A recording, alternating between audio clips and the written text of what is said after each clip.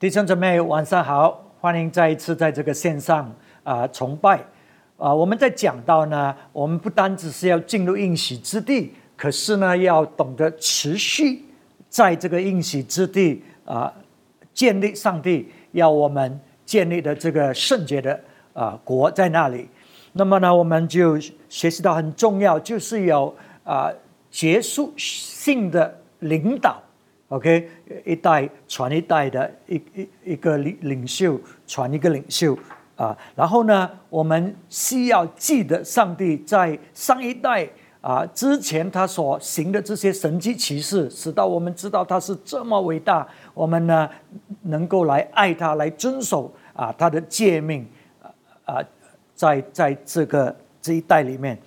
然后我们也学习到，我们要记得神的这个管教。因为这个问题会出现的，往往呢就是有人呢要起来呢就是不顺服、叛逆制造很多的问题在神的教会里面，所以我们需要记得呢上帝的管教。那么今天晚上我要跟大家分享的就是我们需要连续在一起，成为一个圣洁的国，使到我们可以继续的成功在这个应许之地。所以当我们讲到进入这个应许之地，我们并不是讲到个人的成功，对不对？我们是讲到整个以色列国，整个圣洁的国度，整个神的教会那么这个时刻你可以想想，每一个支派都得着他们的这个土地，这个应许之地。那么如果这个国家没有连续在一起的话呢，那么呢，每一个支派呢就自己做自己的。那个时候不是一个圣洁的国，而是12个不同的国被设立起来。那么，所以这个连续在一起、合一在一起是非常重要的。在新约我们也知道，上帝把我们放在他的教会里面，我们是这个肢体的一部分，只有一个主，一个肢体，对不对所以我们呢要懂得怎么合一在这个历代志上第5章，我们要看一个例子。当我们可以得着这个应许之地，可是我们可以失去这个应许之地。历代志上第5章第23节，玛拿西半支派的人住在那地，从巴珊沿到巴利黑门、示尼亚与黑门山。然后25节，他们得罪了他们列祖的神，随从那地知名的神行邪淫，这名就是神在他们面前所除灭的。26节，故此以色列的神激动亚述王普勒和亚述王提勒拉比尼色的心，他们就把流便人、迦得人、玛拿西半支派的人掳到哈伯、哈拉和歌散河边，直到今日还在那里。所以我们就知道玛拿西半支派他们是跟迦得人和流便人在约旦河的东边之里，他们决定在那里居留，没有跟神其他的子民进到那对岸的这个应许之地。那么这里玛拿西半支派他们就对神不忠心，就开始敬拜他们所占领的这些地方、这些人的神。上帝呢就兴起了亚述王呢来攻打他们，不单只是把他们这个玛拿西半支派的人呢的地方完全掳去，甚至也把这个流便和迦得人，因为他们都在一起，对不对流便和迦得人也一起的掳去了。所以我们看见呢，当我们跟错人在一起，记得我们讲过，如果你跟那些叛逆的人在一起，你就遭殃，跟那些叛逆的人领受的这个后果一样的。所以流便和迦勒人呢，他们就因为是跟马拿西半支派一起的，所以他们也遭到同样的遭遇，他们的地方也被毁了啊，他们也被掳去了。所以我们看见你跟谁掺在一起是非常重要的啊。所以上帝要的是我们跟他的国在一起，跟他的这个子民在一起啊，这个会保守我们。所以很重要哈，不单只是要拥有那个应许之地，可是要持守。马拿西他们这些没有持守，结果失去了。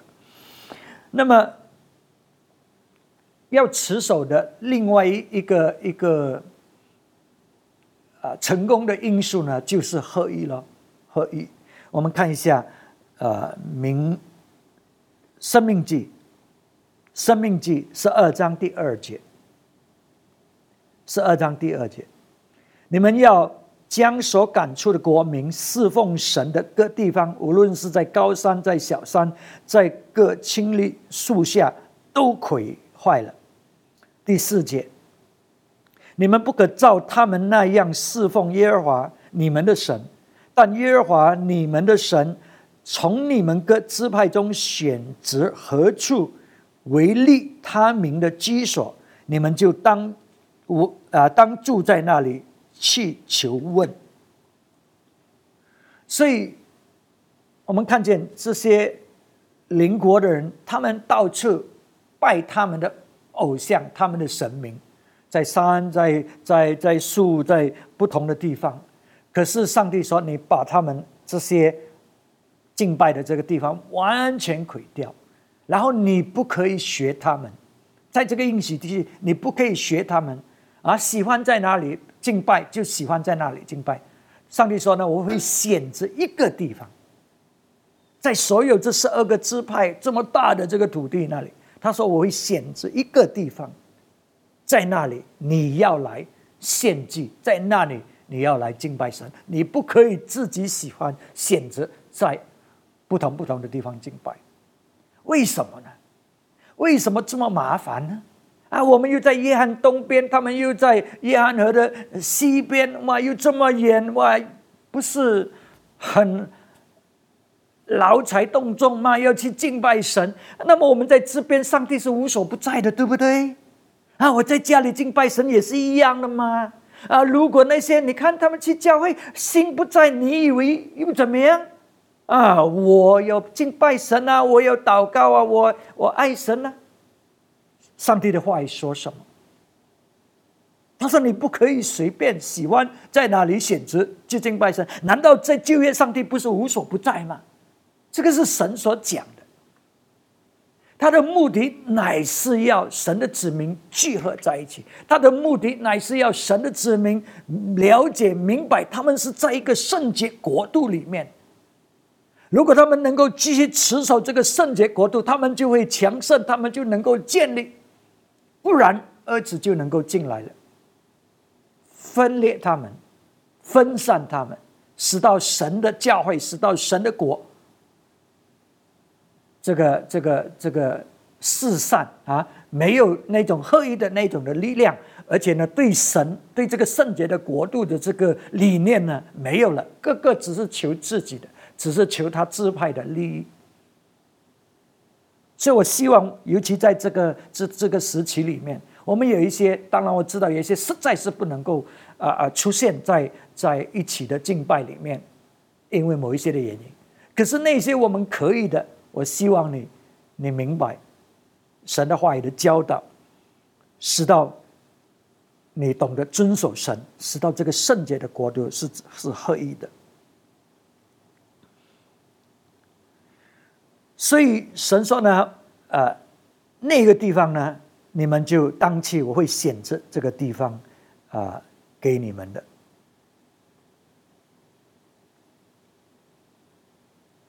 所以当我们来敬拜的时候，当他们去神选择的那个地方去敬拜的时候，他们做什么？申命记12章第6节，将你们的燔祭、平安祭、10份起义之物和手中的几具，并还愿祭、甘心祭以及牛群、羊群中头生的，都奉到那里。第7节，在那里，耶和华你们神的面前，你们和你们的家属都可以吃，并且因你手所办的一切事蒙耶和华你的神赐福，就都欢乐。第8节，我们今日在这里所行的是个人行自己眼中看为正的事，你们将来不可这样行，因为你们还没有到耶和华你神所赐你的安息地，所给你的产业，但你们过了约旦河，得以住在耶和华你们神使你们承受为业之地，又使你们太平，不被四围的一切仇敌忧乱，安然居住。那时要将我所吩咐你们的燔祭、平安祭、10份起义之物和手中的几具，并向耶和华喜悦的一切美祭，都奉到耶和华你们神所显之要立为他名的居所。你们和儿女仆婢，并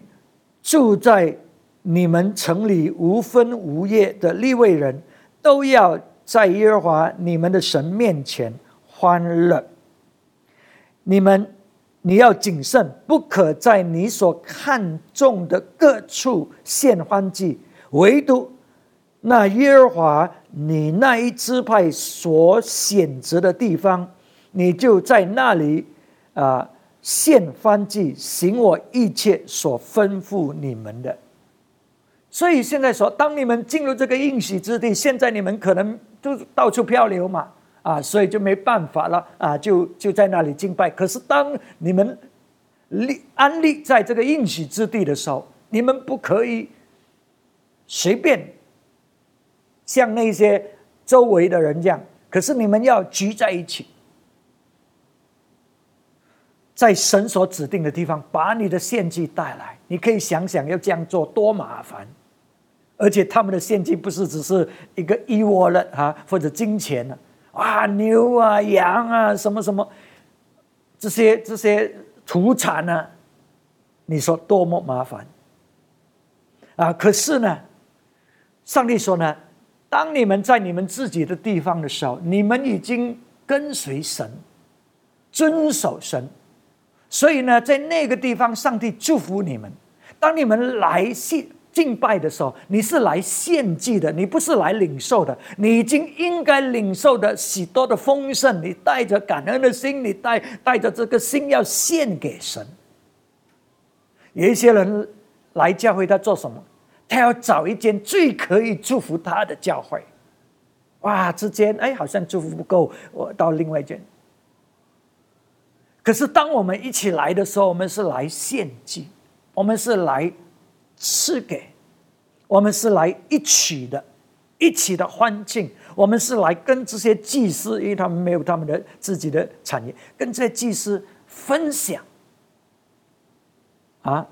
神给我们的这些祝福。所以很重要，我们的思念要对。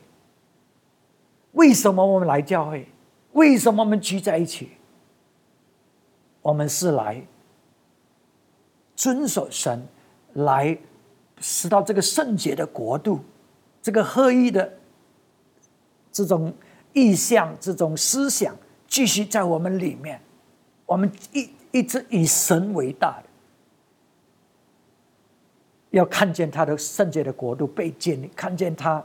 的名被高举在万民当中。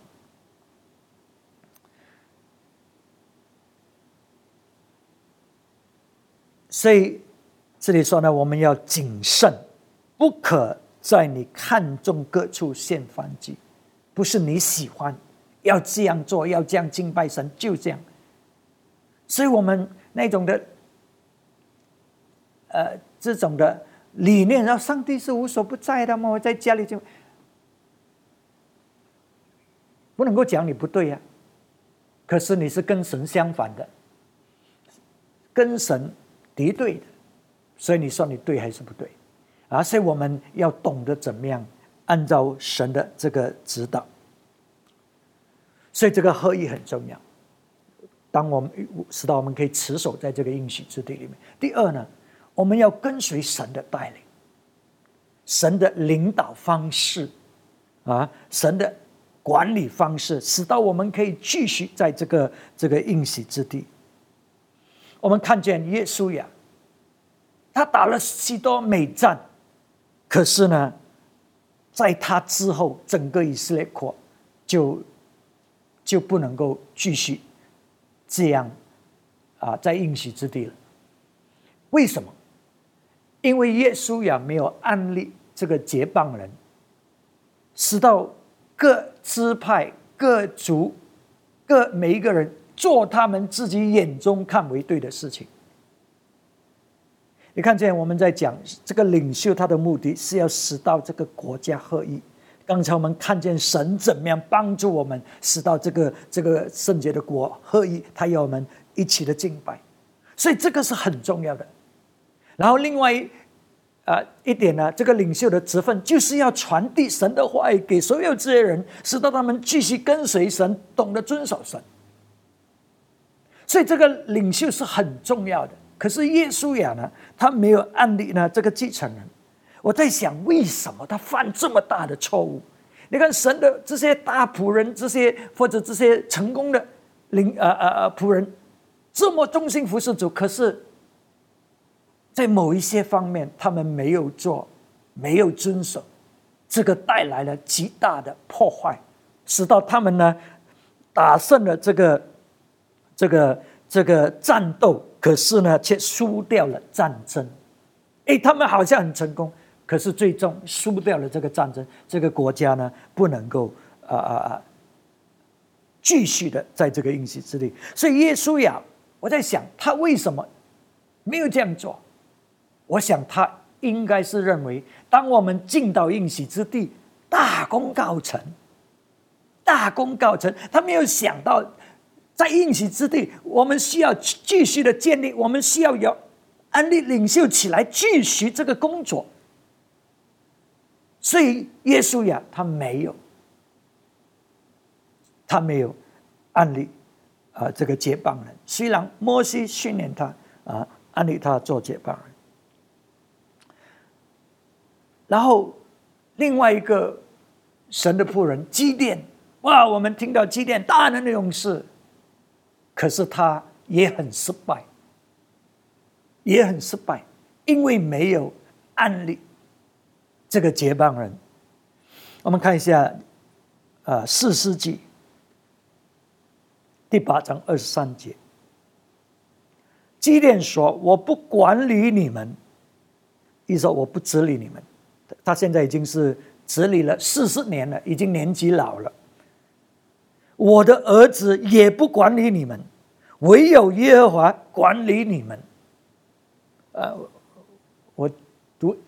中英文比较顺 ，I will not rule over you, nor will my son rule over you. The Lord will rule over you. 只有耶和华他会治理你们。哇，我们听到这样的这种一个宣告，我们会讲哈利路亚，这个领袖真的是很属灵，他没有这种私心要建立自己的王国，哇，让上帝来管理。可是我们错了，因为上帝怎么管理？你有没有看见上帝管理教会啊？你几时看过他？可是你看到谁？你看到人，你看到牧师，你看到领袖。上帝的管理方式是借着他的仆人，借着他的领袖。这个就是为什么当你轻慢领袖，我们之前看到要记得神的管教，你轻慢领袖，你就轻慢神，因为这个是他的代表。所以我们有时讲一些话听起来好像很属灵，可是完全是不符合神的教导的。OK， 所以真的听起来是很好啊，可是这个却是这个基甸的最大的失败，因为成功不在于你现在，你现在在的时候一切太平，可是当你走的时候，这个成功还存留吗？所以我们看在士师记第8章28节，这样米甸人被以色列人制服，不敢再抬头。基甸还在的日子，国中太平40年。耶阿斯的儿子耶路巴力，其实就是基甸，他现在回去他的老家，住在自己的家里。基甸有70个亲生的儿子，因为他有许多的妻。你看这个光景，你明白吗？40年太平，在基甸管理之下。可是他浪费了40年的时间，没有建立下一位领袖。他有70个儿子，难道没有一个可以被建立起来成为领袖吗？所以当基甸一走了之后，因为你没有好好的安立接棒人，就有别的人要起来，要来拿起这个权柄，可是却没有神的旨意，没有神的心在里面，会拆溃，带来许多的伤害，带来许多的毁灭。所以你看见吗？要有这个接棒人，是要刻意的训练，刻意的安排，才会成就的。基甸有72个儿子啊，可是没有一个可以继承，因为没有刻意的训练安排。所以当基甸走了之后呢，40年了，浪费了40年的时间啊！基甸走了之后，什么事情发生？我们看见基甸的一个问题，就是像所罗门一样，有很多女人在他的生命里面，他有很多妻子，可是就有一个太多了啊！所以他在在士师记第8章31节，他的姐住在示剑，也给他生了一个儿子基甸，以他起名叫亚比米勒。耶阿斯的儿子基甸年纪老迈而死，葬在亚比以谢族的俄弗拉。他在他父亲耶阿斯的坟墓里。OK， 所以这个亚比米勒呢，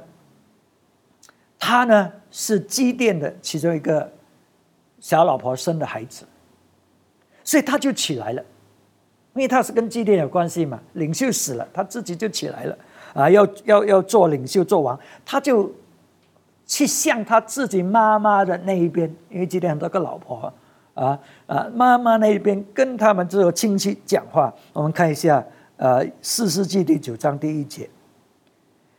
耶路巴力的儿子亚比米勒到了示剑，见他的众母舅，对他们和他外祖全家的人说：请你们问示剑的众人说，是耶路巴力的众子70人都管理你们好呢，还是一人管理你们好呢？你们又是纪念我是你们的骨肉的。所以这个小老婆呢，生了这个儿子叫亚比米勒，他就说：我是你们这些跟你们有骨肉有血肉关系的，你们要支持我做王呢，还是你要让基甸的另外70个儿子来管理你们呢？我跟你是有亲戚关系的。所以你看呢，当我们面对这一种的问题，教会也好，在这里是一个很好的例子。人们呢，在面对有自己血肉的关系、自己的亲情、自己的儿女、自己的亲戚，当他们要做选择的时候呢，他们往往呢不能够选择神的道路。如果神的道路跟他们的亲情的关系有冲突，所以有一些人就说：“哦，我没有办法了，这个是我的孩子，这个是我的亲人啊，这个是我的兄弟，所以我没有办法，我就要选他。”虽然他知道这个是不对，这个会带来教会的破坏伤害，可是我们还是选择。所以因为他们选择这些亲戚，因为选择呢跟随亚比米勒，所以亚比米勒就起来了，就要做王，要带来破坏杀害。我们知道这个故事，他杀害所有基甸70个儿子，只有一个小的能够逃走，其他的完全被杀了。所以你看见吗？基甸没有按立他的接棒人，导致呢有人可以起来，要带来要来分裂，来治理。他就把这一边的完全杀掉，然后呢让这边的分裂来治理。所以很重要呢，我们要明白这个接棒人，这个继承的这个领袖的，是要很刻意的筹备啊，有对的人选，你有不对的人选起来做领袖，你就可以看到那一种的伤害啊。然后自己安利自己的人，不是神拣选的。我们要的是啊，我们有神的心意，我们知道神的拣选，神的命定。所以他的这个亲属就说呢：“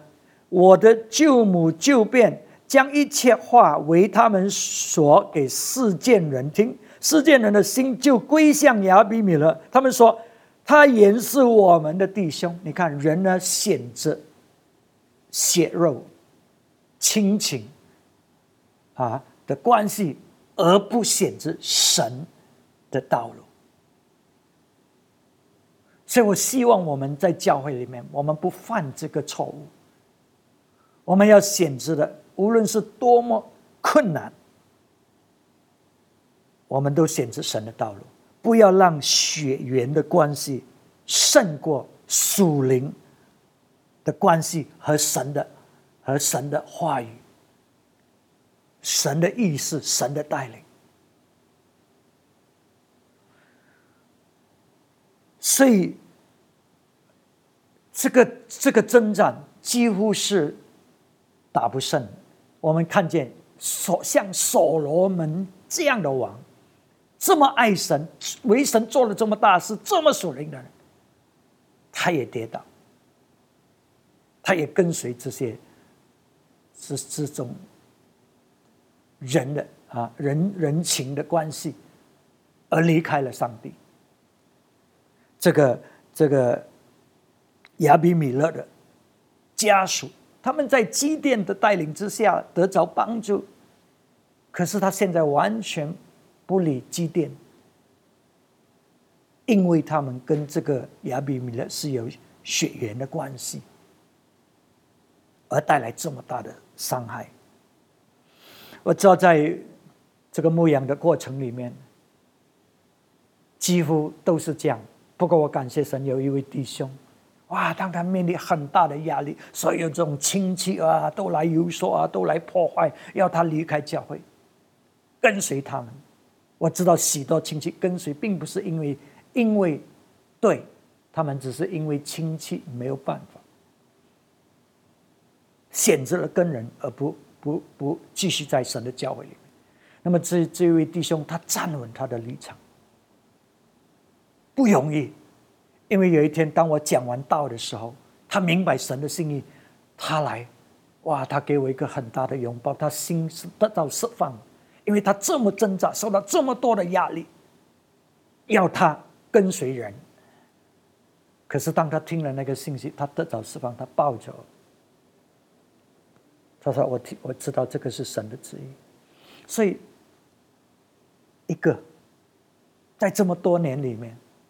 一个不是说一个，还有一些，不过这个是最困难的一个当中。所以这个弟兄还在的，我尊敬他啊，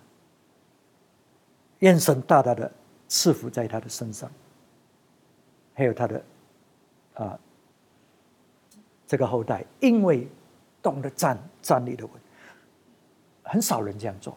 保罗使徒，他有这样的心智。他说：“我把我一切得着的当作粪土，我也要得着基督。”这样的人才能够做这样的决定。为什么？保罗写，当这个没有信的太太这个妻子要离开，就让他离开。为什么？因为之前他是在犹太这个教里面反基督教，可是当他信了上帝，他回到家里面对什么问题？逼迫了。这个妻子不跟他，因为他是法利赛人，所以他是有家庭有妻子的，所以保罗选择跟随神。所以这个就为什么有一些人我们以为保罗是单身，他是没办法，他选择单身，因为他选择要跟随神，所以不容易决定。可是这个就是我们需要做选择的。那么 OK， 所以很重要，我们要有这个接棒人，这是刻意要安排的接棒人。那么这个接棒的计划也是需要保护的。虽然上帝已经命定了，在大卫王的例子里面，上帝很清楚的已经跟大卫王讲，所罗门是要建这个圣殿的，所罗门是继承他的王位的。可是当他年老的时候，他的一个儿子呢，亚多尼亚，他的一个儿子亚多尼亚就要在他爸爸还没有死之前就要抢这个王位。可是圣经说什么呢？我们看一下列王记1章第5节、第6节。那时哈吉的儿子亚多尼亚自尊，自己抬高自己，说：“我必作王。”就为自己预备车辆、马兵，又派50人在他前头奔走。他父亲就是大卫了。他父亲素来没有使他忧闷，说：“你是做什么的呢？”他是很俊美，生在甲沙龙之后。所以大卫虽然是这么爱神，为神做这么多事情，现在年老了，亚多尼亚在做这些事情，当然可能大卫不是完全清楚这个真相，可是大卫他的父亲素来没有使他忧闷。英文讲呢 ，never rebuked him by asking， 从来没有责骂过他，从来没有管教过他，问他你在做什么？你看见没有？这个最属灵的王大卫，如果这个事情没有人帮忙插手在里面解决这个问题的话，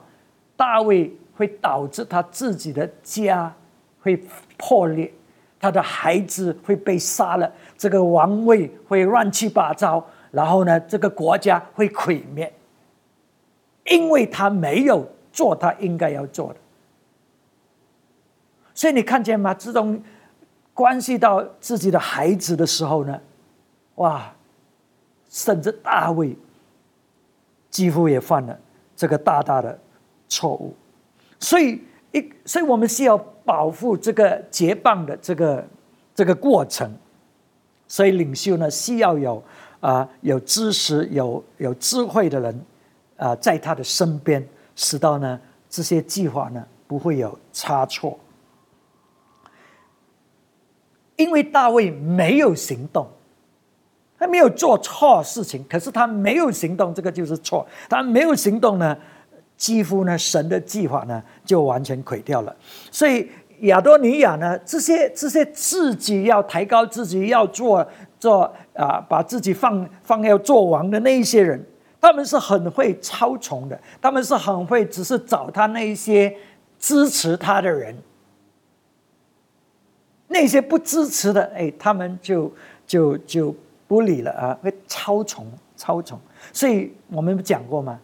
这些外国有一个谚语说，同样翅膀的小鸟，会自动的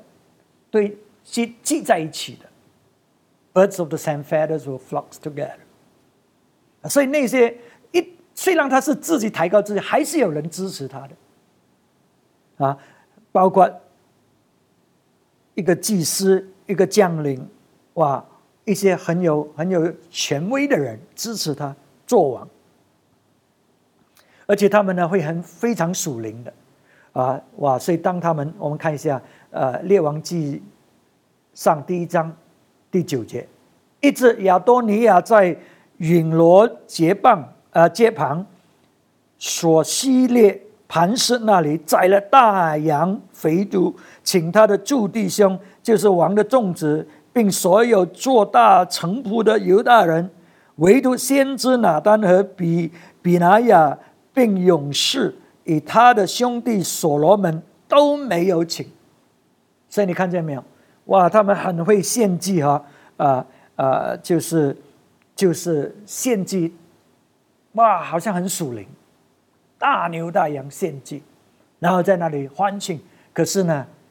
那些不跟他们同样思想、同样阵线的，他不请。你看，分裂来治理，撒旦魔鬼的方法就是分裂来治理。所以，如果你是做分裂的事情，你是做撒旦魔鬼的事情。如果你自己安利你自己做领袖的，你也在做撒旦魔鬼的事情所以你看，这个祭司有一个跟随，另外一个不跟随的他不请所以他们在操从。所以当拿单这个先知知道这个事情，他马上起来了，通知所罗门的太太所罗门的妈妈，然后他们策略怎么样跟大卫说话，毕竟大卫是王怎么样让大卫清醒过来，因为他年老了嘛头脑可能有一些迟钝了使到大卫清醒过来。所以当大卫所以他们的行动是很果断，有一些我们是不做的、不理的就是没有行动了。我们知道这些事情在发生着，这些人在讲这些话，可是我们没有阻止他。我们像大卫王一样，不去责备他们，不去插手在这个事情，我们让他们做。到事情做成了之后，我们才讲我老早知道这个事情的，我只是没有讲。可是你是最大的罪人，因为你没有行动。如果你当初有去阻止或者有去做你应该做的事情，可能事情就没有闹到这样。所以我们很多就是有点像大卫一样，或者有时关系到我们自己的孩子，就是大卫这样，他不责备他的孩子，他很清楚知道神的旨意是什么，可是他不责备，他没有做什么，他让事情这样子下去。感谢主，好在有拿单插手，马上行动。所以到最后呢，大卫呢就宣布说：“是的，所罗门，我的儿子，就是继承我这个王位的。”然后呢，把这个事情向全国宣布。有一些人，我们不要，因为关系到我们自己孩子，我们要保护我们自己孩子，我们不要牧师教会讲什么东西。我们制造这个情况，使到儿子有机会进来，制造混乱，人不知道什么事情，不知道到底是谁做王，为什么这样了，所以就混乱，然后儿子就继续做破坏的工作。可是当大卫呢一宣布呢，然后叫他的臣仆呢去宣布给所有人知道呢，所罗门做王，马上那些要破坏的就不能够继续下去了。反而现在他们要逃命，所以这种果断的决定是很重要的。而且我们要让这个继承的这个领袖，我们要清楚的让大家知道，使到我们知道谁是会继承这个王位，会做什么，使到没有混乱，儿子不能够有机会进来分裂而治理。所以记得很重要的，我们要继续持守在这个应许之地，我们要合一，我们要真的是一起的来敬拜神，使到这个圣洁的国度可以被建立起来。然后我们要跟随神的治理方式，接着领袖。我们要懂得刻意的安排这个继承的这个工作，这个接棒的工作。然后呢，我们要保守这个计划，因为儿子会赏赐来破坏。上帝要做的，使到呢我们呢每一个人都懂得保守，不让儿子有任何的这个机会来制造破坏，来破坏制造分裂来这里。我们不让儿子有这样的机会。我们很清楚知道神的方法，我们很清楚知道，这样我们就能够一代传一代，然后能够继续在这个应许之地，而不是呢这个国呢好像不存在一样。所以上帝要看到他的国是